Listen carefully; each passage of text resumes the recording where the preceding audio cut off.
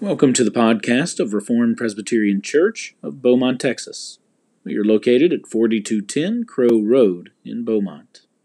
You can find us on the web at rpcbmt.org. You can join us Sundays at 11 a.m. or 5 p.m. for worship. In this podcast, we will be dealing with John chapter 21. It is the last chapter of the book of John, and it's our last sermon in the book of John. We will undertake the book of Acts next. But as we look at this chapter, you will see that the love that Jesus has in his kingdom is so unlike the love of this world. In this world, if there are those who fail us, there are those who harm us, we often want to turn our back on them, have nothing to do with them. But in Christ's kingdom, he is the one who distributes love, and he does so for his people unfailingly, even to failing disciples. He comes to them. He reveals himself to them. He restores them, and he gives them purpose by commissioning them yet again. May the Lord bless you as you listen to this sermon. Chapter 21. John chapter 21, and unless something happens, which we are prone to do, this will be our final sermon in John. We think. John 21. We will take the entire chapter. After these things, Jesus manifested himself again to the disciples at the Sea of Tiberias. And he manifested himself in this way. Simon Peter and Thomas, called Didymus, and Nathanael of Cana in Galilee, and the sons of Zebedee, and two others of his disciples were together. Simon Peter said to them, "I am going fishing." They said to him, "We also will come with you." They went out and got into the boat, and that night they caught nothing. But when the day was now breaking, Jesus stood on the beach. Yet the disciples did not know that it was Jesus. So Jesus said to them, "Children, you do not have any fish, do you?" They answered him, "No." And he said to them, "Cast the net on the right-hand side of the boat, and you will find a catch." So they cast, and then they were not able to haul in the net because of the great number of fish. Therefore, that disciple whom Jesus loved said to Peter, "It is the Lord." So when Peter heard it, that it was the Lord, he put his outer garment on, for he was stripped for work, and threw himself into the sea. But the other disciples came in the little boat, for they were not far from the land, but about 100 yards away, dragging the net full of fish. So when they got out on the land, they saw a charcoal fire already laid, and a fish placed on it, and bread. And Jesus said to them, "Bring some of the fish which you have now caught." Simon Peter went and drew the net to the land, full of large fish, 153. And although there were so many, the net was not torn. Jesus said to them, "Come and dine." None of the disciples ventured to question him, "Who are you?" knowing that it was the Lord. Jesus came and took the bread and gave it to them, and the fish likewise. This is now the third time that Jesus was manifested to the disciples after he was raised from the dead. So, when they had finished breakfast, Jesus said to Simon Peter, "Simon, son of John, do you love me more than these?" He said to him, "Yes, Lord, you know that I love you." He said to him, "Tend my lambs." He said to him again a second time, "Simon, son of John, do you love me?" And he said to him, "Yes, Lord, you know that I love you." He said to him, "Shepherd my sheep." He said to him the third time, "Simon, son of John, do you love me?" Peter was grieved because he had said to him the third time, "Do you love me?" And he said to him, "Lord, you know all things. You know that I love you. Jesus said to him, tend my sheep. Truly, truly, I say to you, when you were younger, you used to gird yourself and walk wherever you wished. But when you grow old, you will stretch out your hands, and someone else will gird you and bring you where you do not wish to go. Now this he said, signifying by what kind of death he would glorify God. And when he had spoken this, he said to him, follow me. Peter, turning around, saw the disciple whom Jesus loved following them, the one who also had leaned back on his bosom at the supper and said, Lord, who is the one who betrays you? So Peter, seeing him, said to Jesus, Lord, what about this man? Jesus said to him, if I want him to remain until I come, what is that to you? You follow me. Therefore, the saying went out among the brethren that the disciple would not die. Yet Jesus did not say to him that he would not die, but only, if I want him to remain until I come, what is that to you? This is the disciple who was testifying to these things and who wrote these things. And we know that his testimony is true. And there were also many other things which Jesus did, which if they were written in detail, I suppose that even the world itself would not contain the books that would be written. The grass withers and the flower fades, but the word of the Lord remains forever.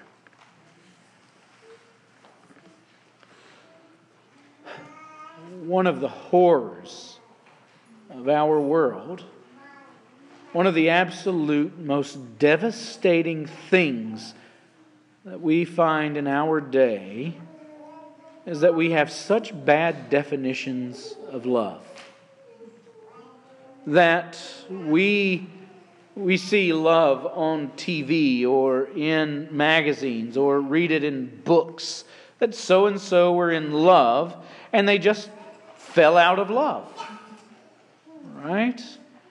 And because of that, and because of our own sinful hearts and the own ways that we deal with others and we have been dealt with, we often think that God's love is like our love. And that is tragic. In our text, we come again to Christ after His resurrection, and Jesus comes to His disciples full of love for them, full of grace to them. And we see that it is in spite of those disciples that He comes. Definitely not because of them. And as we look at this text then, you sort of go, well, what's John doing here? Because at the end of chapter 20, he says, these things are written that you may believe that Jesus is the Christ, and that in believing you might have life in His name. And it sort of seems as if that's where it should end. But you would leave a question unanswered. If John ended there, you would say, well, what of Peter? What of James and John, who all rejected Him in the hour of His suffering? Can someone like that find grace?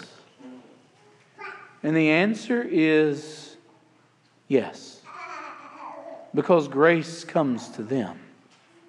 And we see that in our text.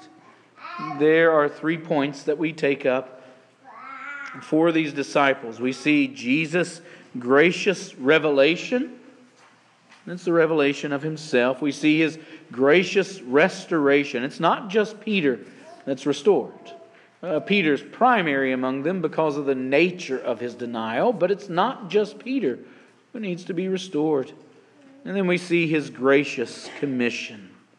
So His gracious revelation, His gracious restoration, and His gracious commission to these disciples. So what about this revelation?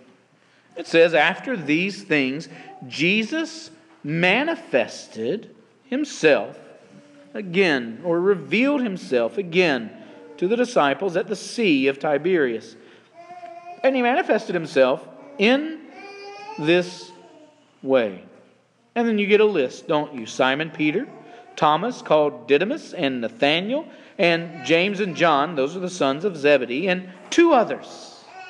So 7 of the 11 disciples are here in this scene. I believe all of the rest of the 11 are there too, because they had been told to go to Galilee, where Christ would come and reveal Himself to them. You're told that back in Matthew 28. And so 7 of the 11 are taking part in this scene. They're here, and they are going fishing. Right? You see Simon Peter in verse 3. He says to the rest, "I am going fishing." And they said to him, "We will also come with you." And they went out and got into the boat, and that night they caught nothing. And so here you have it, these earliest followers. If you remember, they are the ones who were there from the earliest of days. I think the other 2, you can't say. I think the other 2 are probably Andrew and probably Philip, maybe. But from the earliest days, these are the ones that He had selected. And so they had shared so much of their lives with Christ in these last 3 years. They had slept beside Him. They had talked with Him. They had walked with Him. They had eaten with Him. They had feasted with Him. They had been in famine with Him. They had spent all of their days with Him. They had seen Him do miraculous things. They themselves, by His commission, had gone out and preached and done miraculous things. And they all had run away. And they all had deserted Him. And they all watched Him on the cross. And they all hid away for fear of the Jews. And gloriously though, they had all had Jesus come and speak peace to them. Right? He had already come to them a couple of other times, and He spoke peace to them. My sacrifice has been accepted. And we don't know what else He had said to them. We do know He had opened their minds to understand how the Scriptures connected that He is the Christ. But they don't have an official commission from Him yet. But Jesus isn't finished with these men. And there's sort of a tension in their lives. He's come back. He's alive. Now what? Now what? And some have seen, I think wrongly, that with Simon Peter and with these disciples, there's some sort of apostasy happening here. These men have deserted Jesus. Again, look at this. They're going out fishing, but that's not the picture that as you get. Apostates don't dive in to the water to get to Jesus when Jesus comes. What's the picture then? Why are they going fishing? Well, I think it's a couple of things. One, it's the providence of God. He's going to teach them something in this. Two, they got to eat, right? Judas, who had kept the money bags, has gone off and hung himself. And, well, he tossed the money back at the Pharisees. They got nothing. And then you've got those who had been supporting them who are also in this turmoil, so they got to eat. And so they go fishing. And you need to remember something else. It's in Galilee that Jesus first revealed Himself to them. That He came to them to call them and make them His own. It's in Galilee that Nathanael hears, and Jesus says to him, listen, before you were called by Philip, you were under the tree and I saw you. Jesus is coming to them here because He's not finished with these men. He hasn't taken away His love from them. When we face betrayal, when we face wrong done to us, we often are strongly tempted to harbor grudges and to turn our love into hatred toward people. That's not what Christ is doing here. He's going to reveal Himself to them again. And so what more fitting way for Jesus to reveal Himself to these men than through the way in which He had first called them, to show His love and authority over their lives, because He had first found them fishing, hadn't He? And so these men know fishing, and they're already feeling the weight of their betrayal. They're excited that Jesus has been raised, and now as they feel the weight of their betrayal, they feel the weight of their failure. These men know fishing. They've been doing it for a long time, and they go out all night, and they come back in with an empty net. And it must be disheartening, right? As the thing that they know, the thing that they get, right? They didn't get Jesus and the gospel. How many times did He have to say, now listen, I've told you this, listen again, let me tell you again. They didn't get it in all its fullness, but they got this.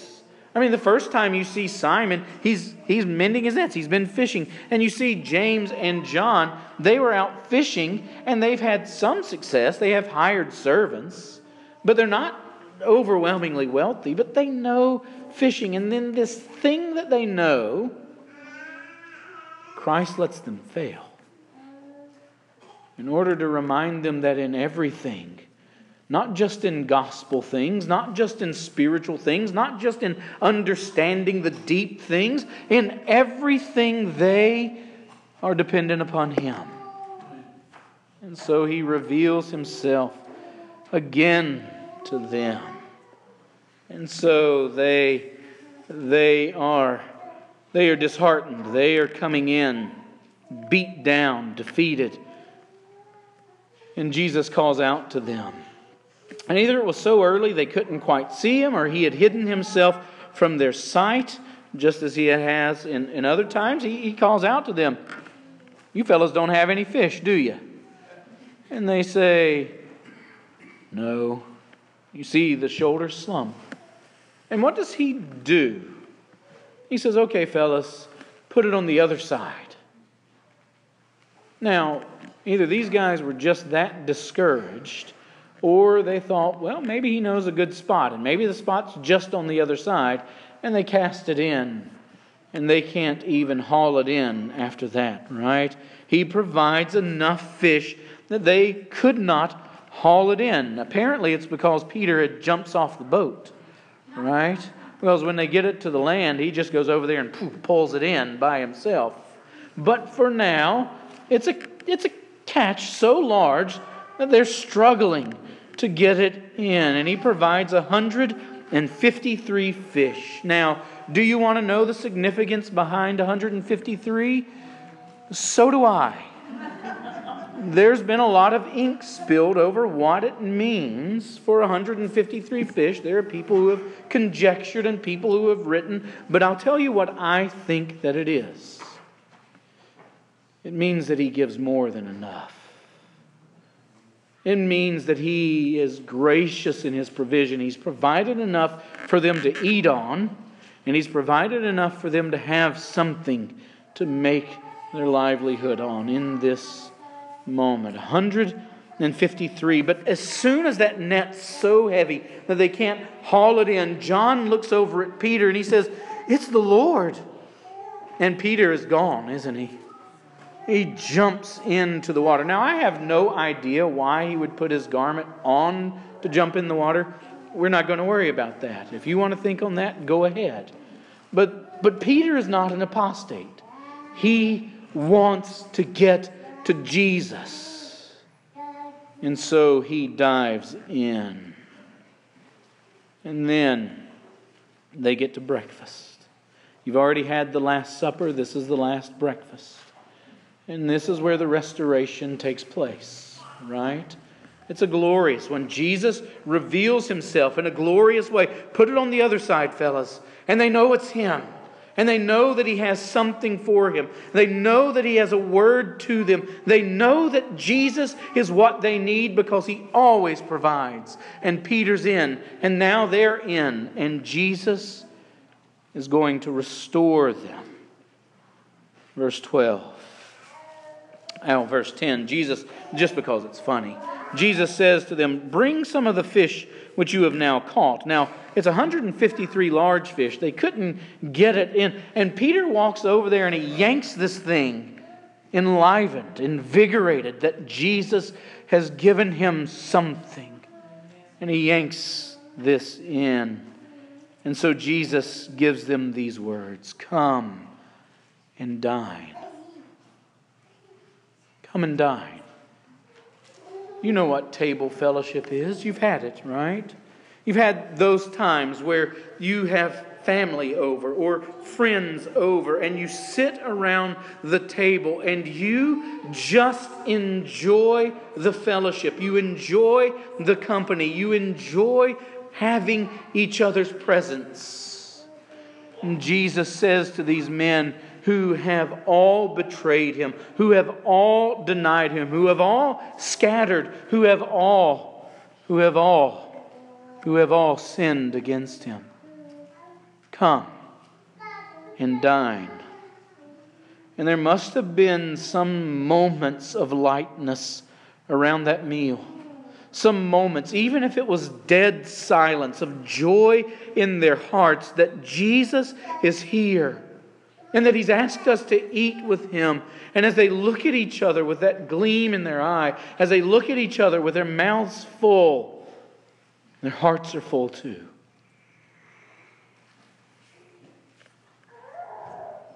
But there also had to be some sort of heaviness.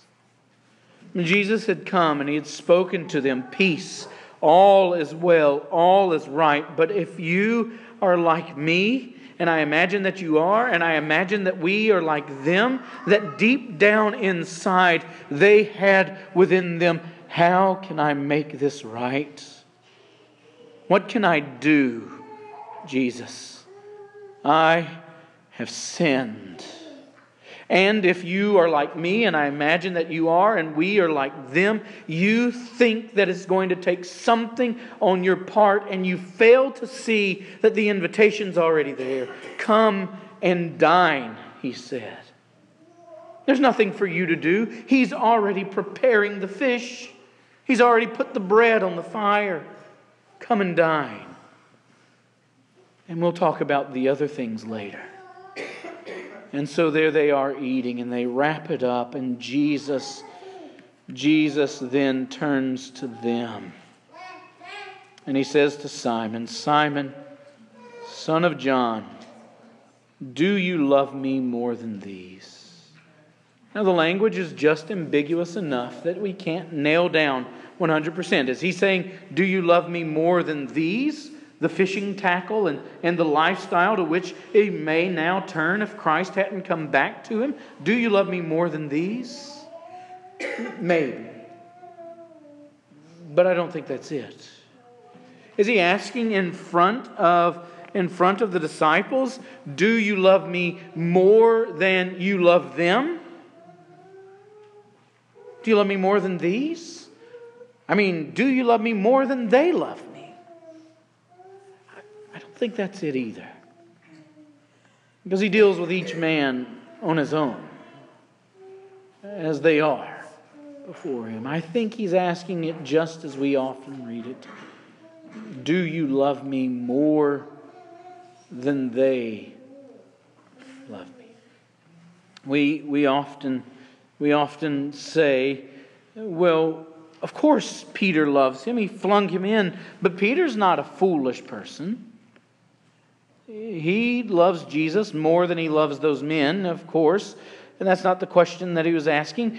Does he love him more than they love him? And Peter answers wisely, "Lord, you know." Right? "You know that I love you."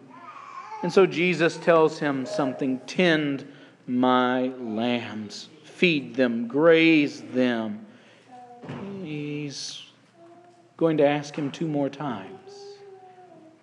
And the questions that he asks are pointed, and they are given, well, because Peter denied him 3 times. And so Peter is being reminded, it's as if he's being asked by those standing around the courtyard fire. Weren't you with him? No. Do you love me more than these? Lord, you know that I love you. Tend my lambs. Simon, son of John, do you love me? Yes, Lord. Shepherd my sheep. Pastor them, Simon. Simon, son of John, do you love me? And Peter's hurt. Imagine that. Peter is hurt.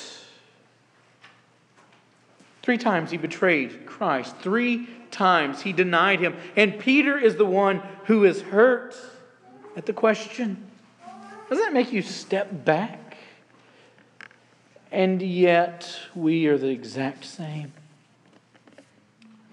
Lord, I've done all of this for you. Why can't you just do this in my life? Lord, I've served you in all of these ways, and yet I only ask of you to do this for me. I mean, you know that I love you.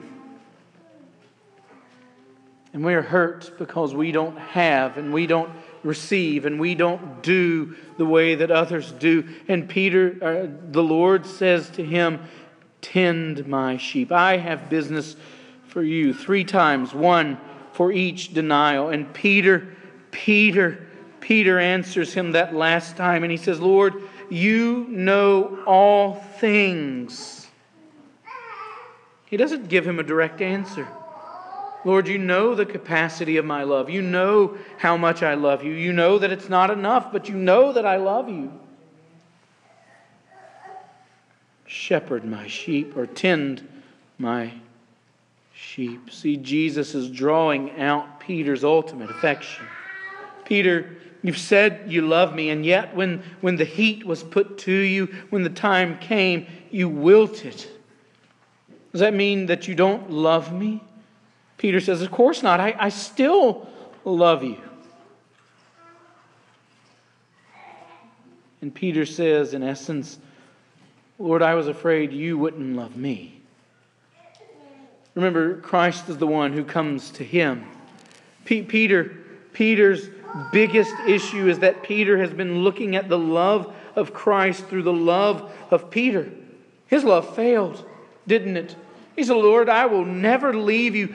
Even though all of these fall away, I will not leave you. And when the heat came, he wilted, and he expected Jesus' love to be exactly as his.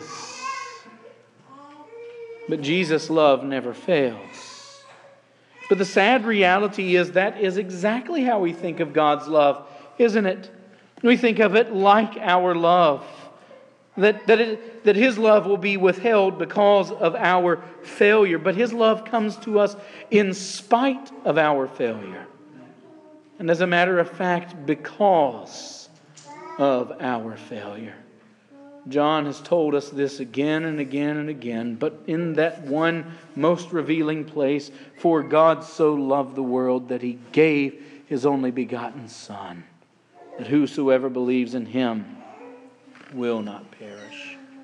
And so then, His love is not like ours. The reality is we fail, He does not. We sin, but He is faithful. And you read these verses and you understand that Peter goes on to live a life following Christ. But Peter's not sinless from this point. Peter's renewed because he knows that Christ's love will never fail. And perhaps you're here this morning and you say, yes, but you don't know the half of what I've done. You don't know my blasphemy, how I take the Lord's name in vain. You don't know the way that I sometimes resent God. You don't know my lust.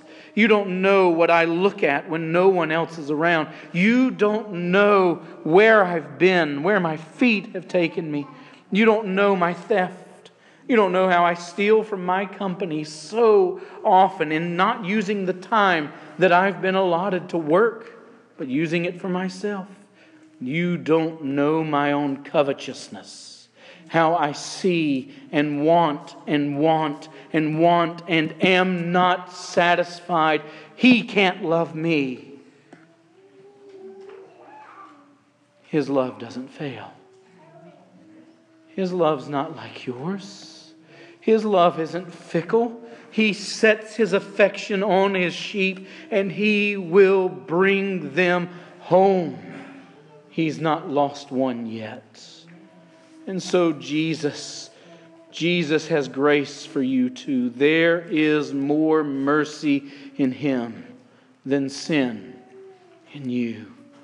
And so this morning, if you're here and you have backslidden, you have walked further than Peter ever walked, you have left him just as all the others, the word to you is come and dine. Come and be restored. Christ has enough for you, and He will provide more than enough.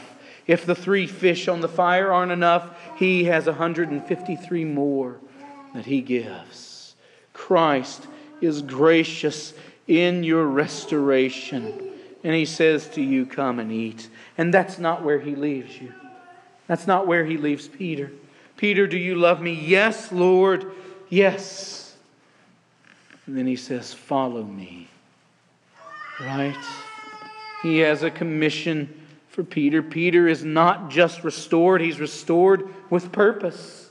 It's not just, okay, your sins are forgiven, now wander aimlessly. No, your sins are forgiven. Christ has made restitution even for that. Turn to Him. Come and dine. And now He says, follow me. And that's the same for each of His disciples, isn't it? You're restored for Christ's purpose. Because His giftings, His grace, His calling is irrevocable, and He will accomplish in each of His disciples that which He has for them. For Peter, it's caring for Christ's sheep until His death. You know that John's going to tell you that he is signified here the way in which which Peter will die. And so Jesus tells him, Peter, when you were younger, you used to be stubborn. You girded yourself and walked wherever you wished. But when you grow old, you will stretch out your hands, and someone else will dress you, and someone else will bring you where you do not want to go. So then He said to him, follow me. And then Peter turns around, doesn't he? He looks at John and he says, what about him? And Jesus says, stop worrying about everyone else. Stop looking to what they have or may not have. They may go on like John and not die in the same time frame. They may live a long and prosperous life. They may have more than you have. You don't worry about them. You follow me. And that's what He's going to say to each of them. That's what He says to us. You follow me. I've given you your lot. It's not their lot, but I am gracious and I will keep you. And so perhaps this morning you're here and you find yourself neck deep in sin and in doubt, and you find yourself afraid because you've been thinking the wrong way.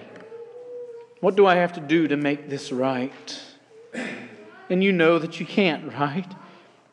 You don't know what He has for you after all your sins, after all your doubts, after all your denials. You think that He's finished with you, and the reality is that He's saying to you, yes, even to you, come and dine. I have more than enough grace, more than enough mercy, more than enough love for you. Come and dine. And He doesn't leave you there, though. He doesn't say to you, come and dine, and that is enough. He says, come and dine. and now follow me. Go forward from here. Put that behind you. That's done away with. That has been covered by my grace, by my blood. You are clothed in my righteousness. Come and dine, and now follow me. Come to Jesus. He will handle it. Come to Jesus. Turn from that sin. Cast yourself upon Him, because He will not cast off any who come to Him. Did He shame Peter? No, He didn't do what we do with our children. How many times do I have to tell you? How many times do I have to say, don't do that? No, He's gracious and merciful and compassionate. He didn't shame him. He restored him. He simply says, follow me. And so the question for us is this: not did you at some point follow Him and now you are walking in sin. The question is at some point in the past, did you believe? The question is right here, right now, going forward. Do I want to cast myself to Jesus? He's calling. It's the Lord right there saying, come unto me.